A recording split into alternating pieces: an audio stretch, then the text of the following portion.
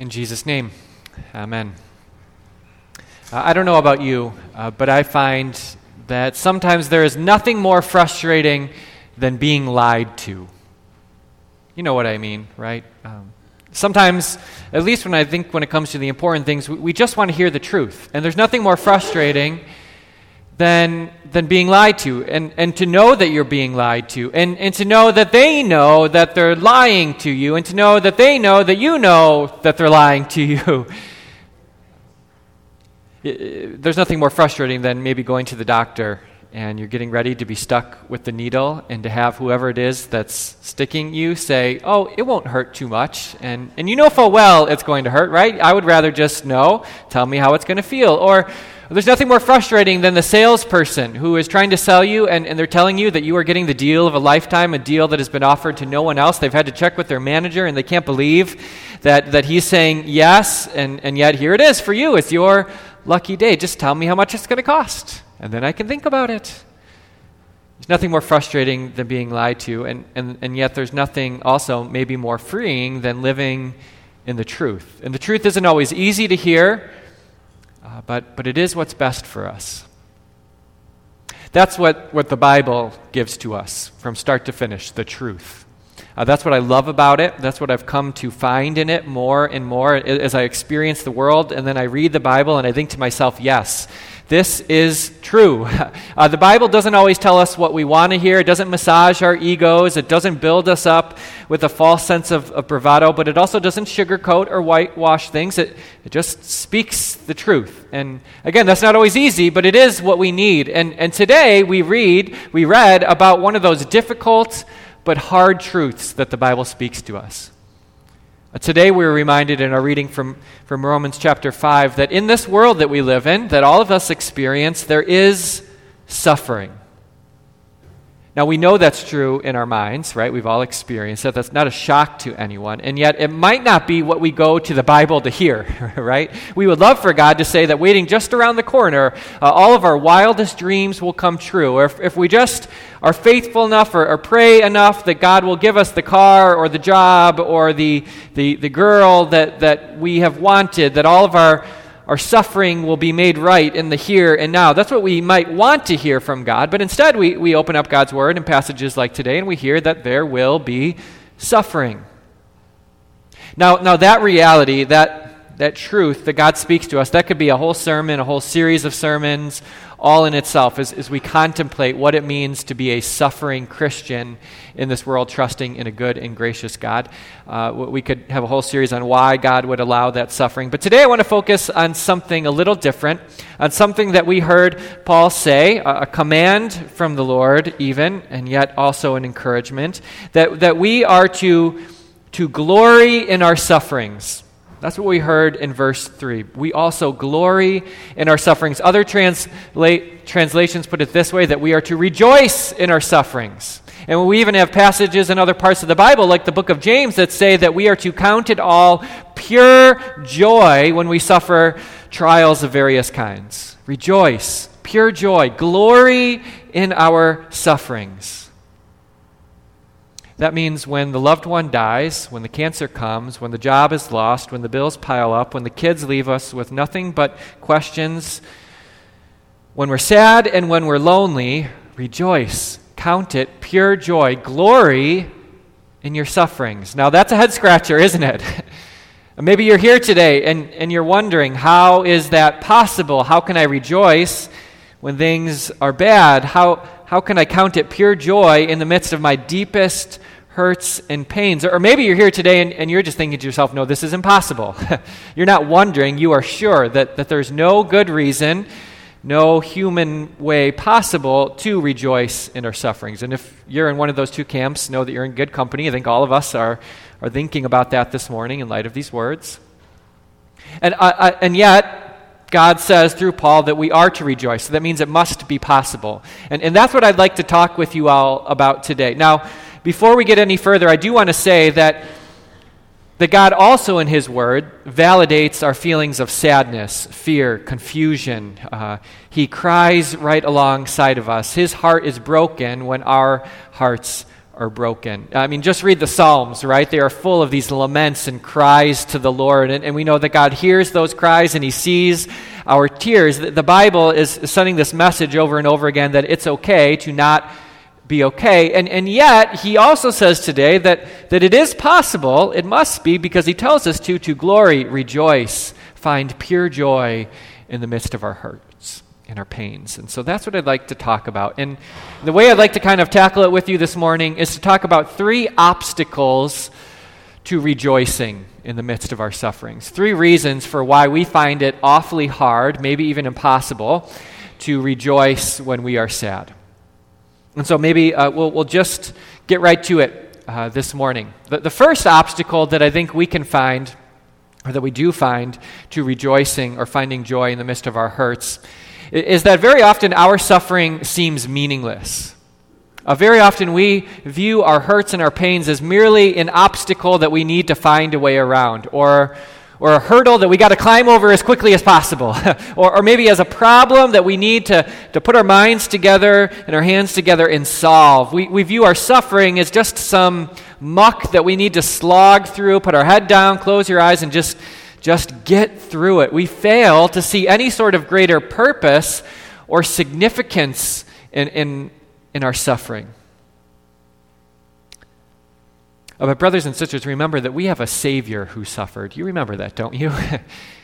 And the suffering of Jesus, I think, shows us a couple things in this regard. First, it shows us that it is possible to have a suffering, a pain, and a hurt with purpose and significance, right? Because Jesus himself did not die a meaningless, purposeless, insignificant death. Not at all. His death brought about the forgiveness of sins and life everlasting. And the suffering of Jesus shows us that the same can be true for us. If it was true for Jesus, then we too can suffer with a greater purpose, a greater meaning, with significance. And yet what the suffering of Jesus also shows us is, actually what I should say what it gives to us is that the suffering of Jesus on the cross redeems our suffering. The suffering of Jesus injects our suffering with divine, eternal significance and purpose. Now some of you, I can tell by the looks in your face, are still trying to process this. How can my suffering have meaning? How can I rejoice in my suffering? But we know this is true experientially, actually. We actually have a little phrase for it in our modern vernacular. We say, no pain, no gain, right? We recognize that there is some good that can come from hurt. And it's this way with a lot of things, right? With exercise. Very few people just love the pain of exercise, but it's important. Some days it's the only reason why we wake up early and go to the gym and lace our shoes or get on the bike, whatever it is you do, take a walk around the block. It hurts, it's not exactly fun, and yet you do it if you do it because you know that there's some greater meaning to it, that it brings about health and longevity. It's this way probably for some of you in your careers. You probably worked hard at one point. You spent late nights at work, or you studied hard for a test or an exam or a certification, and you poured yourself into that, knowing that it would lead to something greater, a promotion or the job of your dreams. It was hard at the time, and yet you knew that it had a purpose. It was significant. Parents, I would guess that you have experienced this. I'm not a parent, but I've talked to enough parents to know that there's a lot of suffering involved.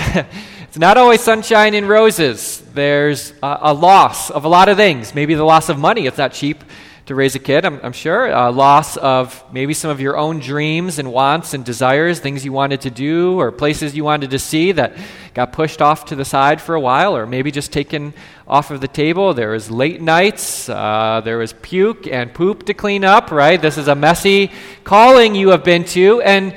And yet, almost every parent I've talked to actually says, yeah, there's suffering, there's pain involved, but it's worth it.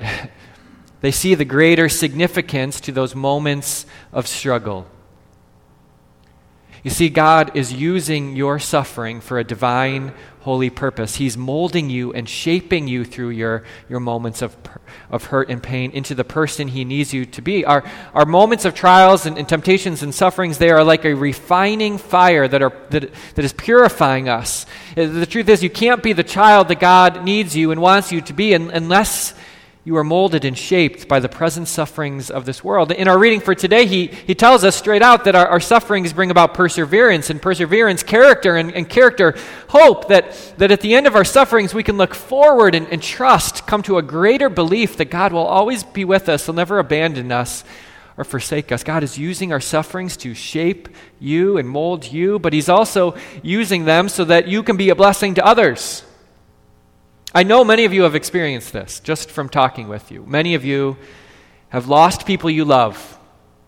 And death is always bad. We don't call it good. It is the wages of sin, and it's hard, and you've hurt from that. And yet I know from talking to you that God has used that experience so that you could be a blessing to others, so that when maybe a friend or a coworker or a neighbor loses someone they love, you can walk alongside of them and comfort them with the comfort you received.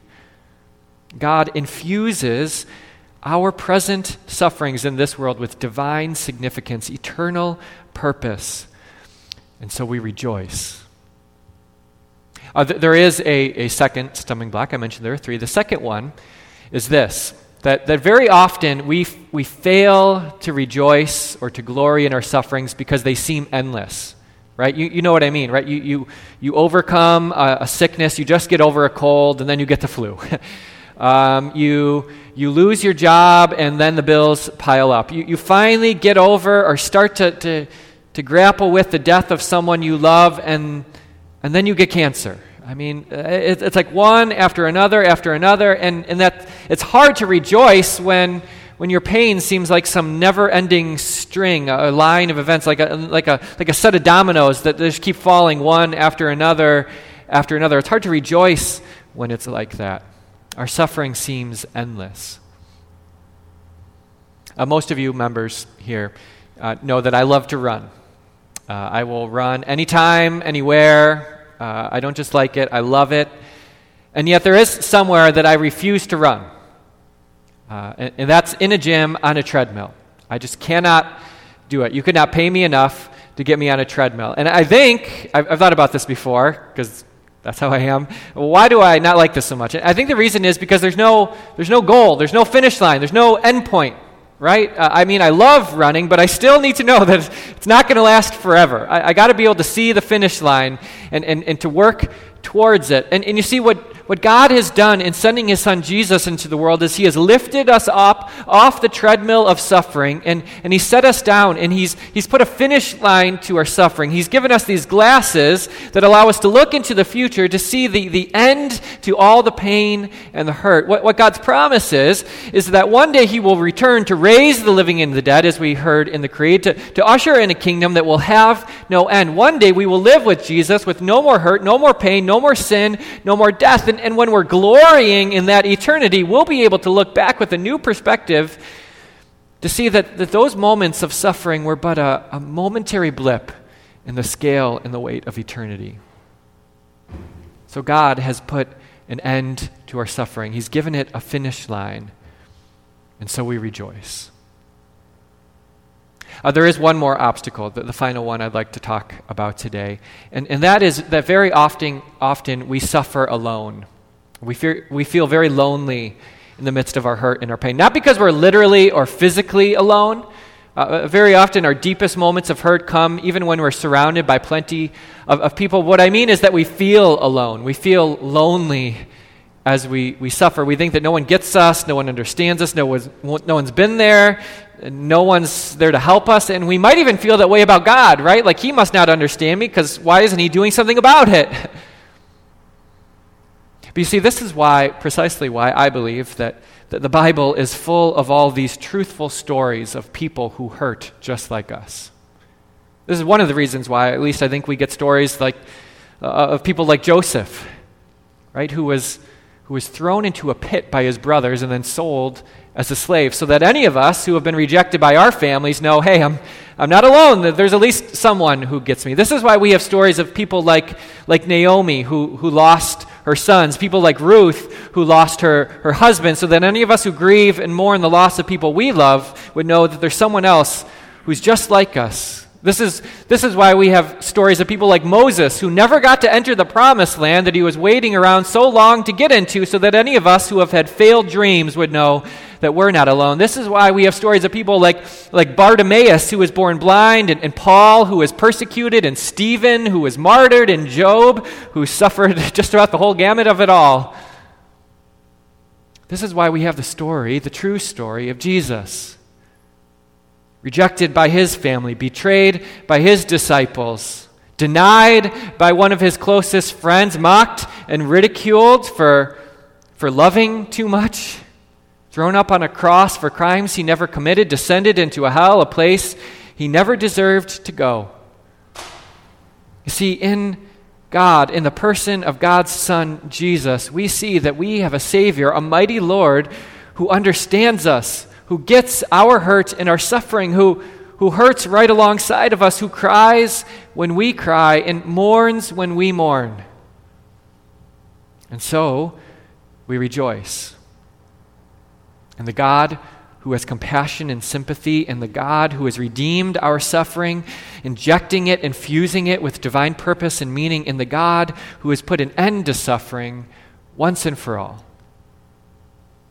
In Jesus' name. Amen.